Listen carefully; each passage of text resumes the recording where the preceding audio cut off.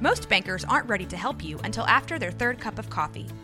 But with Central National Bank's after-hours service, you don't have to wait for the bank lobby to open to get help.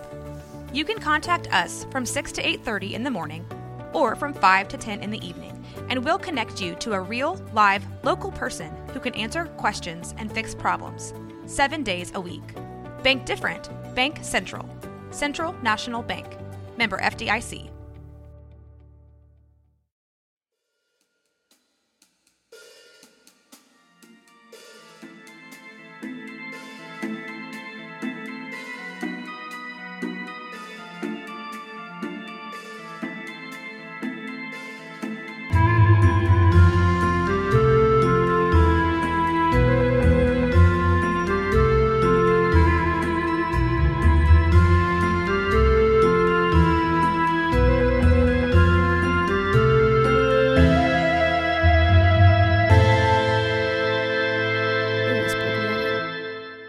It was a lovely May evening in 1967, and Charles and Sandra Ray had just finished dinner.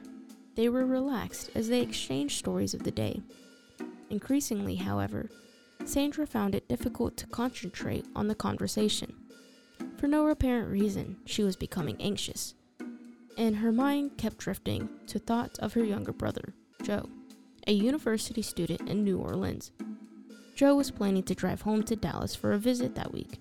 Charles Ray suggested to his wife that she was simply nervous about her brothers being on the highway and assured her that the drive was easy and nothing to be concerned about. Still, Sandra fretted throughout the evening and by bedtime felt much too tense to sleep.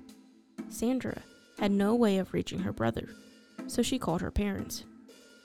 "Is anything wrong, Mom? I just can't shake this feeling." Sandra's mother assured her that all was well in their home, but Sandra's anxiety continued to grow, and she spent the entire night pacing the floor and worrying about her brother. Early the next morning, the phone rang. When Sandra picked up the receiver and heard Joe's voice, she nearly fainted with relief.